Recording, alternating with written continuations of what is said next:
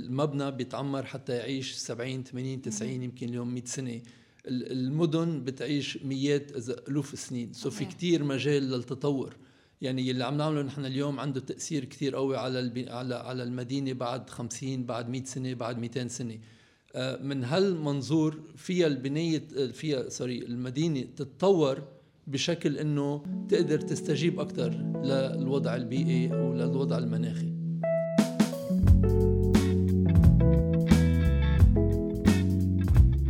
أهلا وسهلا بجميع المستمعين والمشاهدين بإنرجي إسبريسو.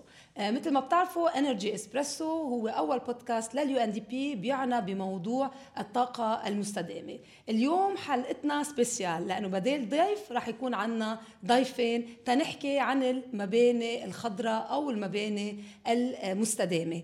فأول ضيف لنا أرام يرتسيان. أهلا وسهلا فيك بإنرجي إسبريسو. حضرتك أسيستنت بروفيسور بالAUB، واليوم بالجزء الأول معك بدنا نحكي عن المباني المستدامة. فقبل ما نبلش نغوص بكل المواضيع، إذا فيك تعرفنا شوي عنك وشو يعني أصلاً المباني المستدامة أو sustainable buildings.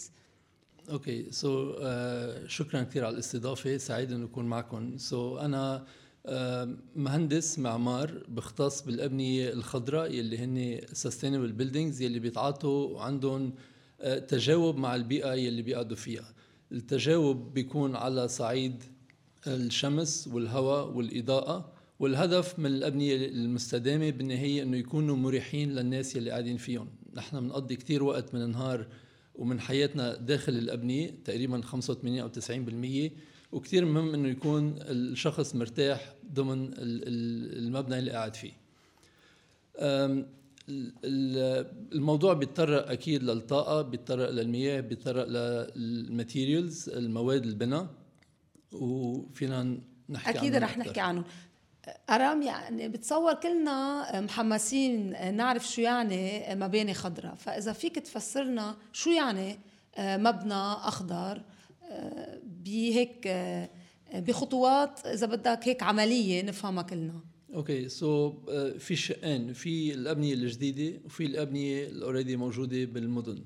بخصوص الأبنية الجديدة كمان في أول شيء أكيد في التصميم، هذا اللي بيميز بنا جديد أنه بده يتصمم هلأ. التصميم لازم ياخد بعين الاعتبار مدار الشمس وكيف الهواء بيتحرك، والإضاءة، كيف توجه البناء، كيف البروبورشن تبع البناية، كيف الاورينتيشن تبع اتسترا. كل هيدول بيشجعوا انه المبنى والسبيس اللي جوا يكون اكثر مستدام، ملائم للبيئة، والشخص يكون عايش بطريقة مرتاحة اكثر. اكيد وقت التصميم بنكون عم نفكر بمواد البناء يلي هن كمان عندهم كتير امباكت قوي على البيئة. في كتير أبنية عم تتعمر، إذا منضل نستعمل مواد البناء ونستخرجها من المواقع الطبيعية كتير يعني التأثير على البيئة عم بيكون كتير نيجاتيف. بدنا نفكر من وين عم بيجوا هالمواد، كيف بدنا نستعملهم، كيف نستعملهم بطريقة efficient، وإذا في possibility يكون في إعادة تدوير مزبوط. يعني المواد البناء يكون فيهم recycled content حتى نرجع نستعمل اشياء كانت مستعمله قبل بطريقه جديده. لما هيدا المشروع يخلص، الشخص يلي عايش فيه رح يقدر يستفيد من كيف الهواء عم بيتحرك، لانه فيني افتح شبابيك لانه تصمموا بالطريقه المضبوطه. رح اقدر افتح شبابيك الصبح حتى فوت الضوء على الضوء على اوض النوم او على المطبخ. رح اقدر سكر الشطر بعد الظهر لانه الشمس قويه من الغرب مثلا، اشياء من هالنوع. بخصوص الأبنية قبل ما ننتقل على الأبنية القديمة، طب نحن نعرف إنه في فورة بناء بلبنان وفي عشوائية نوعا ما. إذا لنقول وعم نشوف إنه هلا عم بيطلعوا البنايات اللي كتير عالية، هاو يمكن هن قادرين يكونوا سستينبل للهواء والشمس، ولكن مثلا إذا بناية بدها تتعمر جديدة بين بنايات، هيدي كيف رح فيها تكون مستدامة أو أوتوماتيكيا ما فيها تكون مستدامة، أو في غير طريقة تكون مستدامة؟ كثير حلو هذا السؤال. الفكرة أنه دراسة الهواء وكيف الهواء بيتحرك بالمدن كثير مهمة وكثير انترستينج، لأنه في كثير possibilities. دايما المدينة مكونة من الأبنية ومن الفراغات بين الأبنية، والهواء دائما بيتحرك بهالفراغات. بدنا نفهم كيف تحرك الهواء وكيف فينا نستفيد منه. وكتير مهم انه المدن بتعيش، يعني المبنى بيتعمر حتى يعيش 70 80 90 يمكن اليوم 100 سنة. المدن بتعيش مئات ألوف السنين. في كتير مجال للتطور. يعني اللي عم نعمله نحن اليوم عنده تأثير كتير قوي على المدينة بعد 50 بعد 100 سنة بعد 200 سنة. من هالمنظور فيها المدينة تتطور بشكل انه تقدر تستجيب اكثر للوضع البيئي وللوضع المناخي. هلا اذا انتقلنا على البناء القديم، مثل ما عم بفهم بتتطور المدينه وتتطور مع الابنيه والبناء. فالبنايه القديمه هيدي كيف فيها تكون اذا ما كانت يعني معمره بطريقه مستدامه، كيف فينا نحولها نحن بناية مستدامة؟ أوكي، هي بس تنوضح أنه يمكن كانت مستدامة لما تعمرت، بس اليوم لأنه في التغير المناخي وفي كتير إشياء عم تتغير، تحولات بالمدن، ما بقى الإنسان اللي عايش فيها مرتاح. يلي بيعملوا أنه في كذا على كذا نطاق. أول شيء أسهل شيء يمكن كل الابلاينسز، أوكي، كل شيء ينعمل أو يتركب بطريقة من الإضاءة للبراد للغسالة لكذا يكونوا energy efficient. إذا بدنا نروح step further بدنا نطلع على الغلاف الخارجي. هو كتير مهم موضوع الغلاف، يعني the building envelope. شو نوعية الإزاز، شو نوعية الألومنيوم أو الحديد أو الخشب حسب شو مستعمل، ومن شو مكون الحيط.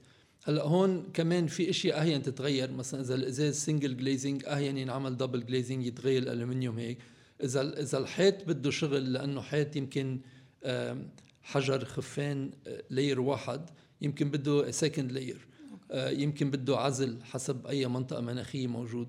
هيدول اكيد بدهم دراسه اعمق وبدها فيها بالنهايه شغل اكثر، وتنفيذها يمكن يتطلب مجهود اكثر. بس كمان المجهود والكلفه هلا يمكن تكون شوي عاليه، بس انه بالمدى الطويل كتير في توفير.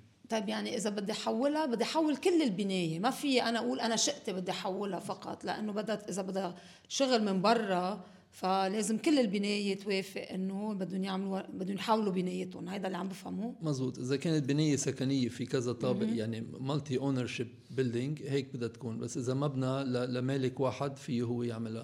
وفي اليوم طرق كتير، في تكنولوجي، في مواد بناء بتنحط بطريقه عزل بيجي عليه مثلا الفينش خالص.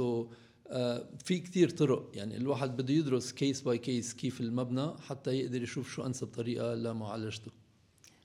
وبناء الوعي، يعني عم تقول دايما عن الناس افراد العاده، او قصدك اللي بيبنوا هالمباني، مين لازم يكون واعي على شو بهالموضوع؟ كثير مهم هالسؤال، لانه الكل لازم. اوكي سو اكيد بالشق البروفيشنال، بالشق المهني لازم الناس تعرف كيف تتعاطى مع الأبنية، كيف تعمرها، كيف ترممها. كنا عم نقول إنه في كتير أبنية موجودة بالمدن. مدينة بيروت الإدارية فيها تقريبا 17,000 بناية، 14,000 بلس منهم معمرين قبل 1980 يلي بدهم إعادة تأهيل ضروري، اللي منه مستدامين يعتبروا. بيستهلكوا كتير طاقة لأنه الناس لازم يكونوا مرتاحين فيهم. يعني يا بكونوا متدفيين يا بكونوا مسقعين، يعني حسب مش مشاوبين هيك، يعني بهالمعنى مرتاحين. بس حسب أي إمتى بالسنة وحسب إمتى مبني البناء. البناية المبنية بال1910 كتير تختلف عن 1950 عن 1980. مواد البناء تغيرت، التكنولوجيا تغيرت اتسترا. كل وحدة بتتفاعل مع البيئة تبعيتها بطريقة مختلفة. المدينة ب1950 كانت كتير مختلفة عن اليوم. المبنى اللي كان وقتها مستدام ومريح اليوم بطل مريح، صار في كتير بناء أكتر، صار في الأربن هيت آيلاند إفكت، يعني الحرارة مرتفعة أكتر بالمدينة يلي بخلي إنه الناس ما عم تكون مرتاحة بهالأبنية.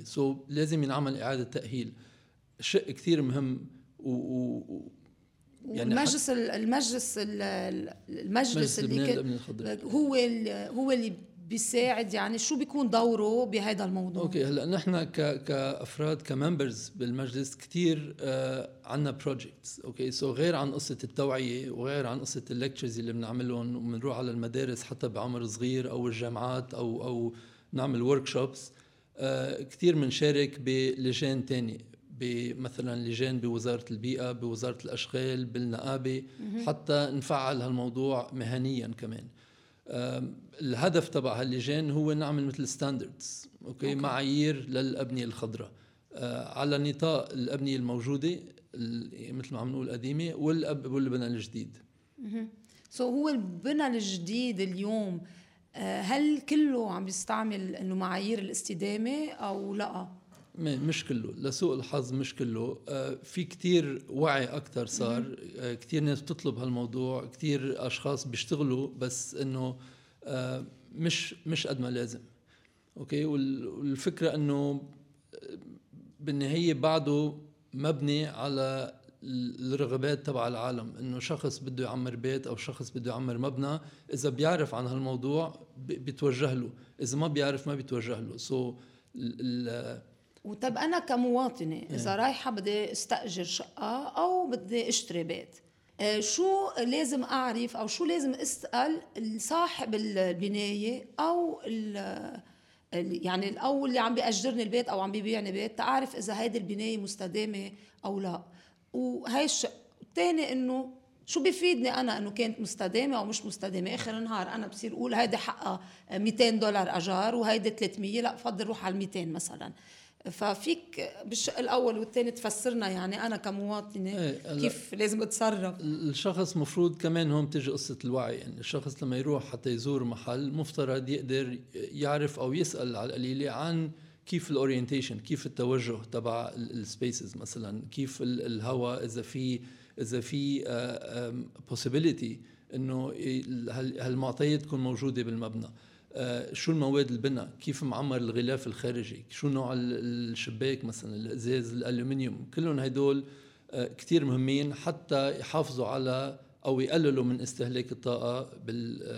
كمان الروف اكيد هذا المواطن انه وقتها يروح او الشخص يعني بده يسال هالاسئله لصاحب الشقه، او في صاحب الشقه دغري يقول له انه انا باني هالبنايه على طريقه مستدامه، يعني في والهدف منه هو اكيد استعمال الطاقه اقل. في فاليو بهيك اشياء، لانه الشخص يلي راح يشتري او يستاجر او شيء ما راح يدفع حق تبريد وتدفئه واضاءه مثل شخص بغير مبنى يلي مش متعاطي مع هالمواضيع. هاي نقطه مهمه. يعني انه بحال كانت بنايه معمره على طريقه مستدامه في عندك يعني انخفاض بفاتورة الكهرباء أو بالمطار على مدى كتير طويل. مش عم نحكي يعني حتى إذا يعني بمدن مثلا غير لبنان بكلف أكتر الواحد يستأجر محل أو بيت أو شقة أو مكتب يلي مصمم بطريقة ومعمر بطريقة مستدامة، لأنه initial cost يعني بالبداية بيدفع شوي أكتر، بس في كتير توفير على مدى السنين الجاية. البناية المستدامة بتكلف أكتر البناية العادية بالتعمير. أوكي، سؤال كتير مهم وفي لغط بهالموضوع. هي كمبنى كتصميم ذات الشيء ما بتكلف أكتر، لأنه يعني المهندس أو الفريق الهندسي بده يصمم مبنى، المهم يعرف هالمواضيع حتى to integrate them، يعني حتى يكون موجودين ضمن المبنى. في examples of أبنية ما بتكلف أبدا أكتر، لأنه مصممة بهالطريقة. هلأ إذا المبنى مش مصمم بهالطريقة وبس الاتكال على التكنولوجي، يعني على السيستم تبع التبريد أو السيستم تبع التدفئة يكون efficient أكتر، وقتها في كلفة أكتر، لأنه التكنولوجي يلي بتخفض استعمال الطاقة هي لحد هلأ بالسوق أغلى من التكنولوجيا. اوكي، ما في يعني قصدك انه بطريقه تعمير البنايه بالبناء لازم تكون هونيك الافشنسي تصير وهونيك الاستدامه تصير، مش انه تتكل انه لا بستعمل ادوات داخل المنزل اللي هي ممكن انه بالتصميم وبالعمار لازم أوكي. يكون هالموضوع من البداية موجود ضمن الديزاين ابروتش تبع البروجكت. طب هلا بما انه قلت لي عن موضوع انه ممكن يوفر كتير المواطن. واليوم بالوضع الاقتصادي المنهار عم نفتش انه كل طرق التوفير. تعتقد انه من هون وطلوع اذا صح رح يصير في اي بناء جديد كله حيعتمد الاستدامه لانه رح يكون في طلب من المواطنين والمقيمين، او ما بتعتقد انه رح يكون ما في هالوعي بعد لا ندفش نحن ك يعني الديماند تكون انه انا بدي تكون المباني مستدامه اكثر، لانه انا بفضل انه روح على بناء مستدام لانه بيوفر علي على المدى الطويل. هو الوعي كتير عم بيزيد مع الوقت. يعني اليوم نحن بوضع كتير احسن من قبل 10 سنين، من قبل 15 سنه اكيد. سو هيدا ماشي بطريقه مزبوطه. هلا اكيد الوضع مش دايما عم بيساعد لانه الناس عندها غير هموم وغير اشياء عم بتفكر فيها، بس يعني اكيد انه الناس عم تتوجه بهالطريقه للابنيه، وخاصه بموضوع انه اقل تكلفه على المدى الطويل. هل تعتبر انه الهندسه مثل ما قلنا انه ببدايه الحلقه انه الهندسه ممكن تساعد بتخفيف حاجتنا للموتور واقل تلوث، هل انه كمان الهندسه هي ممكن تساعد كمان بغير طرق بمحاربه التغير المناخي بلبنان، وبالتالي لبنان يساهم بما يسعى اليه العالم كله بالحفاظ على درجات الحراره بمكان معين؟ مثل ما عم بتقولي هو مش بس لبنان، رأي التغير المناخي هي شغله جلوبال على كل الكوكب، واكيد انه لبنان فيه يشارك ومفروض يشارك ويساهم بهالموضوع. الستاديز تبع الدراسات تبع اليو ان بتفرجي انه عدد السكان بالعالم افريج معقول يكون تقريبا 9 مليار 9 بليون بال 2050 وعدد كبير من هالعالم، نسبة كبيرة من هالعالم عم بيجوا يعيشوا بالمدن.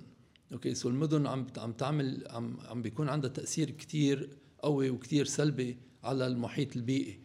ومن هون هن بصميم موضوع التغير المناخي. سو لازم المدن واكيد الابنيه ضمن المدن ينشغلوا او يتصمموا ويتعمروا بطريقه كتير بتخفف من هالوطأة النيجاتيف يلي عم بتساهم بقصة التغير المناخي. على أمل أنه لبنان يواكب هالتطورات العالمية ونشجع البناء المستدام. أرام يريتيان، شكرا على الجزء الأول من الحلقة، شكرا لوجودك معنا بإنرجي إسبريسو. قبل ما ننهي الحلقة أو الجزء الأول من هالحلقة، ما بعرف إذا عندك شيء تضيفه قبل ما ننتقل لضيفنا الثاني. بس بدي أقول أنه الأبنية بالنهاية البناء هي element واحد بالمدينة، بس هو في شيء اسمه building community، أنه الأبنية بيتفاعلوا سوا. كتير مهم نخلي نظرة شمولية، أنه أكيد بدنا نشتغل على الأبنية بحد ذاتها، بس النظرة الشمولية للمدينة وكيف المدينة عم تشتغل مع المناخ اللي قاعدة فيها موضوع كتير نحكى عنه قبل. يعني ووردزورث كان يحكي عن كيف الأبنية بتتفاعل مع البيئة. ديفيد هنري تورو كتير حكى عن الموضوع. سو عبر الأجيال في كتير attempts لمعالجة هذا الموضوع، بس النظرة الشمولية كتير مهمة حتى نقدر نحافظ على المدن ونطور المدن بطريقة ملائمة للمناخ وللبيئة. أرام يريتيان، شكرا لهالحلقة الحلوة أو الجزء الأول من حلقة الأبنية المستدامة. وهلأ نستضيف ضيفنا الثاني بحلقة الأبنية المستدامة، رياد أصاف. رياد، أهلا وسهلا فيك. أهلا فيك. بالجزء الثاني من حلقة الأبنية المستدامة كان عنا إذا بدك هيك جولة مع أرام، وهو بعرف إنه زميلك وشاغلين صديقك وشاغلين سوا على موضوع الأبنية المستدامة وضرورة إنه للبنان لازم يكون عنده أبنية مستدامة. فمنحب اليوم نعرف أكتر عن موضوع محدد اللي هو أرز، مشروع أرز. وحضرتك لأنه إضافة إلى أنك أستاذ جامعي كمان مدير مشروع أرز اللي هو جزء من مشروع كبير عم يشتغل عليه اليو ان دي بي مع الاتحاد الأوروبي. فبداية قبل ما نغوص بكل هالمواضيع، إذا فيك تحكي شوي أكتر يمكن عن حالك، لشو الشغف للأبنية المستدامة، لأنه دائما هيك مشاريع بتكون تجي من ناس عندهم شغف لشيء معين، وتقلنا شو هو أرز أساساً؟ مشروع أرز شو كان من الأساس؟ أنا أصلاً مهندس ميكانيك والناس لما تقعد بالبيوت بتبلش تظهر المشاكل بالبيوت، وعند مين بده يجوا عند مهندس ميكانيك أو مهندس الكهرباء، بس موستلي مهندس ميكانيك، لأنه معظم الأشياء اللي هي بتكلف بالعيشة بالبيت هي ريليتد لهندسة الميكانيك. من هون بلشت الفكرة أنه لازم نلاقي الحلول لهالموضوع، وإجت فكرة مجلس لبنان للأبنية الخضراء حتى نقدر نوعي المجتمع لحقوقه اللي لازم يطلبها من الشخص اللي هو بيبني، لأنه الشخص اللي بيبني هو هدفه تجميع مصاري، مش هدفه شيء تاني. إنما الناس بتقضي معظم حياتها بقلب البيوت، وحقها أنه تعيش ببيت بيأمن لها الراحة الماكسيموم، الراحة التامة. وقت تقول مهندس ميكانيك وبيلجأوا لك، يعني أنا براسي مهندس ميكانيك يعني بعمر سيارات، فشو خاصة بالبناية؟ وإذا فيك تعطيني إكزامبل إنه كيف إنه بيلجأوا لمهندس الميكانيك وقت يكون في مشكلة بالبناية. لما تعدي بحيلا مطرح، ببيت أو بمكتب أو بحيلا مطرح، شو مصروفك تدفئة وتبريد وإنارة وبراد وغسالة. صحيح. وشو هذا؟ هول مين؟ هول مهندس ميكانيك. فهمت. اسانسور مهندس ميكانيك، كل شيء. يعني الجيت لما تفتح وتسكر تتفوت على الجراج تدخل من الجراج، هذا كله مهندس ميكانيك. خلص، لانه اللي عمر وخلص، يعطيه العافيه وراح. من هون كان انه ضروره انه كل هدول يعني هدول المواضيع عم تحكي فيهم انه يكونوا معمولين بطريقه مستدامه، انه الهدف الاساسي شو؟ لراحه المواطن ولا أقل استخداما للطاقة. دائما بالتصميم الهندسي في عنا أولوية اللي هو الاند يوزر، الزبون بالآخرين ما بيعرفها، اللي هي سيفتي، سلامته. صحيح. اوكي، هول نحن بناخذهم بعين الاعتبار بلا ما كتير نفوتوا بالتفاصيل. والشغله الثانيه هي راحه الشخص اللي بده يقعد بالمطرح، ان كان سكني او ان كان عمل، ان كان شغل. هول الاهداف الرئيسيه. إذا نحن هول ما اعتناهم لصاحب الاختصاص، وصاحب الاختصاص ما كان مرتاح على وضعه من الأول تيقدر يعمل شيء كتير منيح للزبون بالآخر اللي بده يقعد بهيدا المطرح، بكون في عنا مشكلة. طب خلينا نفوت على يعني لب الموضوع. نعم. يعني بتقول إنه في مسؤولية على صاحب المبنى لخدمة الاند يوزر اللي هو اللي بده يسكن بالبداية. نعم. فإذا قبل ما نغوص بمشروع أرز، إذا فسرنا أول شيء شو هو أرز وكيف بيفيد، يعني شو هو دوره بالبناء المستدام، تنرجع نحكي بتفاصيل الموضوع. LGBC هي NGO، مجلس لبنان للأبنية الخضراء، هي جمعية مدنية لا تبغي الربح. بنعتمد كتير على دونيشن، يعني شو بيجينا مساعدات. الورلد بانك عن طريق IFC قدم لنا منحة بال 2010 2011. اشتغلنا على الأرز، أول فيرجن الأرز، وكان تركيزنا على الأبنية الموجودة يلي هي الأبنية التجارية مين للمكاتب. هونيك انبنت هيدي الخبرة، وقدرنا ننتج الأرز for commercial buildings 100% made in Lebanon. اوكي، 100% معمول للبنان وتايلور ميد، يعني معمول مخصوص للبنان واخذ خصوصيات لبنان بعين الاعتبار. يعني تنفسر هون اكثر، لانه في غير سيرتيفيكيشن او غير تصنيفات يمكن اللي هي عالميه بس مختصه بدول عندها سبيسيفيكيشنز تبعها بالطقس او بالمناخ اتسترا. انتوا جيتوا قلتوا بدنا نعمل تصنيف لبناني 100% بياخد بعين الاعتبار المحيط اللبناني وخصوصيات اللبناني، وتطبقوا هالمعايير على الأبنية وقت بلشوا فيها الكوميرشال. يعني هن كل ريتنج سيستم للبلد اللي عملوا معه، بس مع الوقت لأنه في بلدان تانية ما كان عندها هالأداة ريتنج سيستم، صاروا يستعيروا منهم ويحاولوا يطبقون عندهم بهيدا البلدان، وهيك صارت هاي الريتنج سيستم انترناشونال، لانه صاروا معروفين عندهم الماركتينج تولز واتسترا. بس مش معناتها ابدا انه كل المتطلبات اللي بينطلبوا ببلد ما ممكن نحن نعملهم او بيكونوا مناسبين لبلد تاني. مشان هيك صارت تظهر مع الوقت ريتنج سيستم بدول معينه. هلا بيبنوا على بيبنوا على الاشياء القديمه الموجوده بغير بلدان، بيبنوا عليها، بس هي مش نسختها بالاصل، يعني مش كوبي بيست.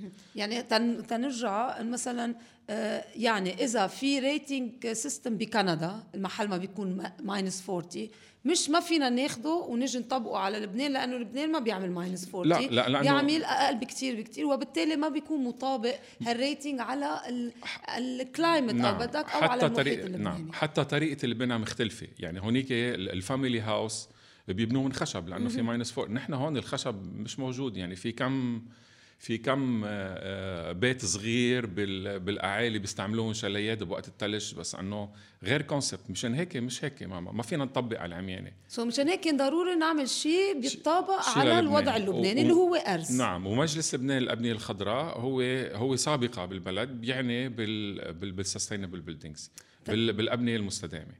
طب شو اللي خليكم انه تقرروا انه اليوم بدكم تنقلوا على أرز 2.0؟ لأنه الاتحاد الأوروبي بالتعاون مع UNDP وبالتعاون معنا، لأنه هذه أول مرة نحن بنقدم كو أبليكنت مع UNDP حتى ناخد هذا الجرانت. عم بيساعدوا بلدان معينة منهم لبنان حتى يطوروا حالهم بهذا النطاق، حتى نفوت بالسايكل يلي هو بيعمل بروباغندا لكاربون نيوترال كوميونيتي. يعني مجتمع خالي من الكربون، مش خالي، نيوترال. يعني قد ما بينتج انبعاثات عنده اشياء تانية ترجع تمتص هيدي الانبعاثات. هو البالانس ممكن يكون زيرو، بس مشان هيك بنسميه نيوترال. اوكي نعم. قد ما بننتج انبعاثات لازم نكون طريقه انه نستوعب هالانبعاثات. نعم. فمشان هيك اليوم عم تشتغلوا انتو على قلت لي بلشتوا بالابنيه الكوميرشال. اليوم على كل الابنيه اليوم وعلى كل صعيد كل لبنان. طبعا على صعيد كل لبنان اكيد. مش انه بيروت اكيد يعني. لا على صعيد كل لبنان، على كل الابنيه. يعني كل انواع الابنيه اللي هي مسميها تجاريه، يعني مكاتب، مستشفيات، مجمعات تجاريه، اوتيلات، مدارس وجامعات، اوكي، بلس الريزيدنشال اللي هي الابنيه السكنيه. طيب شو بتعملوا؟ واي خلطه من هول الخلطات. والشيء زياده كمان اللي انعمل بارز 2.0، نحن بناخذ الابنيه بكل حالاتها. شو معناتها بكل حالاتها هندسيا؟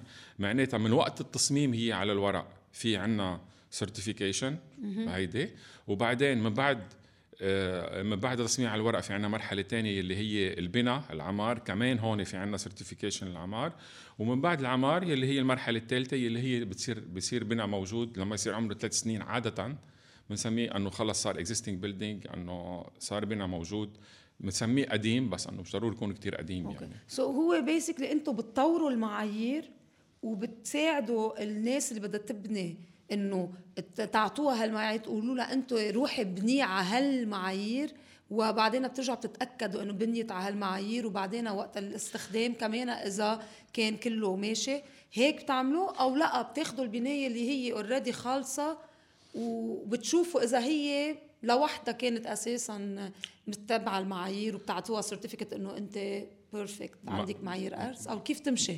يعني ما قلت لك المبنى على حسب حالته هو وين. أوكي. يعني هل هو عم بيتصمم ولا هو عم بينبنى ولا هو موجود؟ كيف بتصير الابروتش؟ يعني انتم بتروحوا لعندهم او هن بيجوا تقريبا لعندكم؟ عاده هن بيجوا هن بيجوا ليه؟ لانه بحاجه لهالمستند. هيدا المستند بيساعدهم كتير. هلا بنحكي بعد شوي هن، بس انه كيف بده يعرف. عندنا تقريبا 200 كرايتيريا. 200 كرايتيريا للأبنية اللي هي اندر ديزاين، يعني عم تتصمم. وعندنا كمان تقريبا قدهم للأبنية اللي هي عم تتعمر، وعندنا كمان تقريبا قدهم للأبنية اللي هي موجودة. هال 200 كرايتيريا بده يقدر يحترم أكبر عدد منهم. هلا كيف نحن مقدمين هيدي الأداة، هيدي التول رح تكون موجودة فور فري، اوكي، افيلبل على ويب بورتال موجودة على الانترنت تقريبا بأيلول 2022. بتكون جاهزة. ممكن قبل أي شخص مهتم يعرف أنه المبنى أو الشقة أو المكتب whatever اللي هو عايش فيه إذا كان مستدام يا ملاءة ولا أي نسبة، في يدخل معلومات عن طريق الأونلاين، وعن طريق الأونلاين رح يطلع له التقييم تبع المبنى اللي هو عايش فيه، قديه هو قريب أنه يكون فعلا مستدام أو قديش هو بعيد عن الاستدامة. كيف يعني قريب أو بعيد؟ على حسب العلامة اللي حياخدها عالمية. قديه هو قريب على 100 عن 100 هيدا بكون بلاتينوم، بكون هيدا ماكسيموم. اوكي، حتى يكون مقبول بده يجيب على القليل 50%. هلا السيستم هيدا كمان بيعطي للشخص شو ممكن يعمل حتى يحسن حاله. حلو. اوكي، هيدا كله بطريقه بتستعمل ادوات جديده موجوده هلا يلي هي artificial intelligence، او هيدا جزء من اختصاصي، حتى يقيموا هالمعلومات هالداتا اللي فاتت، وبناء عليه بيطلع له الاقتراح كله فور فري. هلا اذا بده يستعمل الشهاده هيدي بمحلات رسميه، في يطلب من LGBC، ساعتها صرنا نحن بغير شيء يعني بغير تراك، في يطلب من LGBC انه يعملوا تشيك، اوكي، يتاكدوا ان المعلومات اللي دخلها هي معلومات مزبوطه حقيقيه. اوكي، سو وقتها بتعطون انتم مثل بنعطيهم شهاده بس في هو يقيم حاله بلا ولا اي تكلفه دايركتلي على النت. طيب، وانا كديفلوبر لاقول نعم. انه شو بفيدني اخذ هيدا الارز؟ هلا العالم العاديين مثلي ومثلك، اوكي، صارت عم توجعهم كتير جايبتهم حتى نعيش ببيوتنا، تحت ندفي واتسترا او نبرد. لما يكون عنده شهاده هيدا الديفلوبر، اوكي، في يقدر يبيع شقه باغلى. ليه؟ لانه تعطيك نو لا تحت لك كيف الايكونومي، يعني نحن اذا عشنا ببناء مستدام، إذا كنا فكرين حالنا رح ندفع نحن 5% زيادة حق الشقة، هال 5% زيادة اللي عم ندفع حق الشقة نحن بترجع لنا بسنتين تقريبا هالقد، ومن هونيك ورايح نحن عم نوفر عجايبتنا. أنا اللي اشتريت البيت دفعت 5% زيادة. نعم. عم بتقول إنه بعد سنتين رح كون طلعتهم ووفرتهم. إذا عم بعطيك on average. أوكي. بأي طريقة؟ بطريقة البناء المستدام. أوكي، يلي نحن بنسميه في عنا شيء اسمه passive design، يعني بيعملوا تصميم اللي كان عم بيشرحه من شوي زميلي أرام، بحيث أنه يستفيد من دورة الشمس ومن الهواء وإتسترا إلى آخره، حتى يقلل حاجة الساكن، أوكي، لاستعمال الطاقة لحتى يبورد أو حتى يدفي إتسترا. هو اللي حقه المصاري. بقى الديفلوبر إذا راح بهيدا الاتجاه في بيع شقته شوي أغلى، مش كتير أغلى، هو يعمل مكسب أكتر، أوكي، والساكن عايش ببيئة كتير منيحة. لأنه ما بيعرفوه هلأ سكان أنه في عنا شيء اسمه sick building syndrome، أنه عم بيعيشوا بأبنية بتسبب لهم أمراض. ليه؟ لأنه ركضوا يوفروا $5,000 و$10,000 هنا عم يشتروا شقة، أو ركضوا يستأجروا ما بعرف أنا حيلا رقم 1,000,000 ليرة بدل ما يدفعوا 1,200,000. هالفرق 200,000 عم بحطوهم على الأدوية وعلى الدكاترة. العالم ما كتير بتعرف الإمباكت، أوكي، بشو رح تتأثر إذا ما عاشت بمبنى اللي هلأ نحن بنسميه مستدام.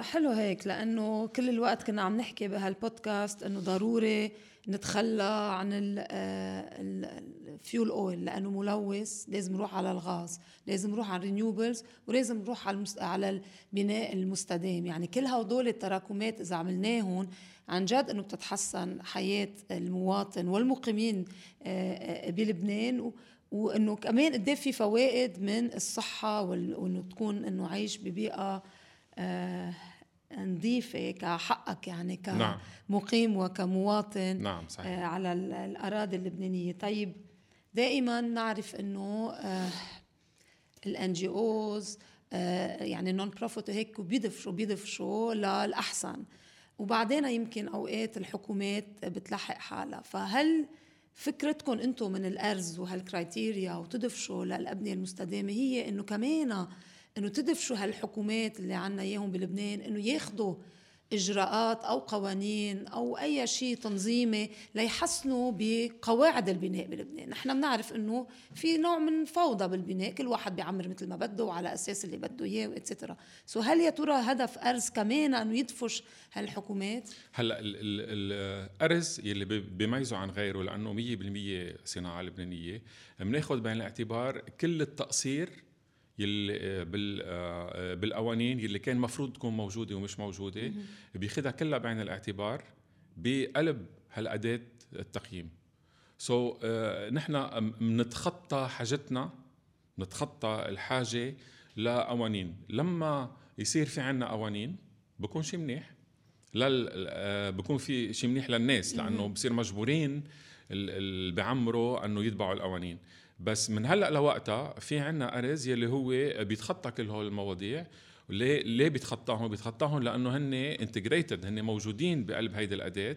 أوكي، ما في ياخد علامة منيحة إلا ما يكون محترم نظم معينة وأصول معينة بالبناء. ومشان هيك نحن بس مش أحسن يعني إذا الحكومات تتبنى هيدا الشيء بلا كتير أحسن بطريقة إنه وضع أو نقابة المهندسين تفرض إنه المباني المستقبلية لازم تكون هي هيك وبس هيك مثلا. فينا نفرض هالشيء، أو بيعتبر إنه هذا ضد الديمقراطية وضد الرأسمالية وضد الحرية الاقتصاد بلبنان؟ لأنه عم نحكي عن شيء كتير مهم يعني للمستقبل ولنواكب التطور العالمي كمان. نقابة المهندسين رح استعمل تعبير بالإنجليزي is an order, it is not a syndicate. يعني مش جمعية، يعني هي مؤسسة تحت قانون معين. أوكي. وما فيها تتخطى القانون المعين. إنما في ببعض المحلات في عندها حرية تطلب أوراق ومستندات معينة. ممكن عن هيدا الطريق تطلب أنه يكون مثلا مينيموم، تحط ثريشولد معينة، تحط مينيموم معين، رقم معين، أنه فيكم أنتم يا مهندسين ويا معماريين تفوتوا على هيدا التول وتثبتوا لي أنه جايبين مثلا مش ضروري 50%، يعني ممكن 40% أو شيء. يكون عندنا مينيموم، يكون عندنا مينيموم. وهلأ جاري الحديث مع النقابتين ببيروت وبالشمال تنشوف كيف عمليا ممكن هيدا تصير هيدي الأمور. بس كله تحت سقف القانون، كله تحت سقف القانون. طبعا نعم. بس إنه كتير مهم يعني إنه يصير في نوع من فرض يعني، وبتعرف إنه ما بتاخد إذن بنا مثلا إذا مش متبع هالمعايير اللي هي معايير بيئية بامتياز. واليوم غير البيئية كمان صارت إنه فعالية الطاقة يعني اللي هي أساس. أو ممكن لما تطلع رخصة الإسكان، تطلع رخصة الإسكان، وعلى رخصة الإسكان هيدا هون المطرح أخذ 40% مش أخذ 70 و80%.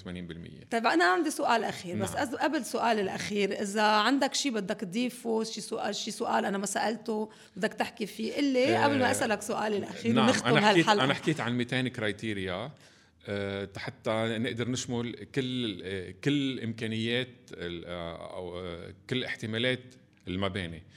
هول الكرايتيريا مقسمين على 5 موديولز نحن بنسميهم. وهول ال5 موديولز يعني على 5 مجموعات. كل مجموعة بتراعي متطلب معين للاستدامة. لأنه نحن لما نبلش نفكر بتصميم مبنى معين لازم نتطلع بالماء، لازم نتطلع بالطاقة، ومش بس هيك، لازم نتطلع بالمواد اللي نحن بدنا نستعملها. هيدي ثالث مجموعة. بدنا نتطلع كمان على المطرح اللي نحن فيه، السايت. اوكي، وهيدا السايت له علاقة مع الأثير، يعني مع الشمس واتسترا. الأرز 2 هو كومبريهنسيف، هو بياخد كل هذه الأمور بعين الاعتبار، مش بس الطاقة هي واحدة من 5. اوكي، بس كله مشبك ببعضه، ومشان هيك بنسميه sustainability sustainable building. كل الوضع بلبنان شبك ببعضه، وبتصور انه كل ما نشتغل سوا وكل ما في تنسيق بكل شيء بتصور انه بيكون الوضع الطاقة والاستدامة وغير امور بيكون احسن. سؤالي الاخير لك انه ارز، قلت انه ارز وارز 2.0 هو لبناني 100%، ولكن محيطنا يمكن بيشبهنا شوي. هل ممكن انه ارز ينتقل لغير بردان ويعتمد بالمنطقة أقله الأقرب شيء لنا مناخا ويمكن معماريا اتسترا، ممكن أنه تنقلوا هالخبرة للمحيط؟ في خطوات عملية بلشنا فيها. في برامج مع UNHCR ومع مجلس العالم للأبنية الخضراء والجرين بيلدينج كونسل يلي هو المينا كانتريز، يعني دول حوض شرق المتوسط وشمال أفريقيا وشمال أفريقيا. في عنا خطوات عملية بهذا الموضوع، وفي شيء عم ينطبخ على النار. بس لما أقول في شيء بينطبخ على النار يعني هو الاشياء ممكن تاخد 2 و3 على نار خفيفة يعني. لا، هيدي بتكون على نار قوية 2 3 لأنه في كتير أبحاث أو لا؟ في كتير أكيد سستينبل أكيد سستينبل. اوكي، لانه في كتير دراسات لازم تنعمل قبل ما نقدر نطبق الارز يصير ببلدان تانية. بدي اتشكر المستمعين والمستمعات والمشاهدين والمشاهدات على هالحلقه السبيسيال اللي استضفنا فيها أرام يريتيان ورياض أصاف تنحكي بموضوع الأبنية المستدامة. ومثل دائما ضلوا على تواصل معنا واشتركوا بقنواتنا كلها تحضروا وتسمعوا البودكاست Energy Espresso. Energy Espresso هو البودكاست اللي بيعنى بالطاقة المستدامة.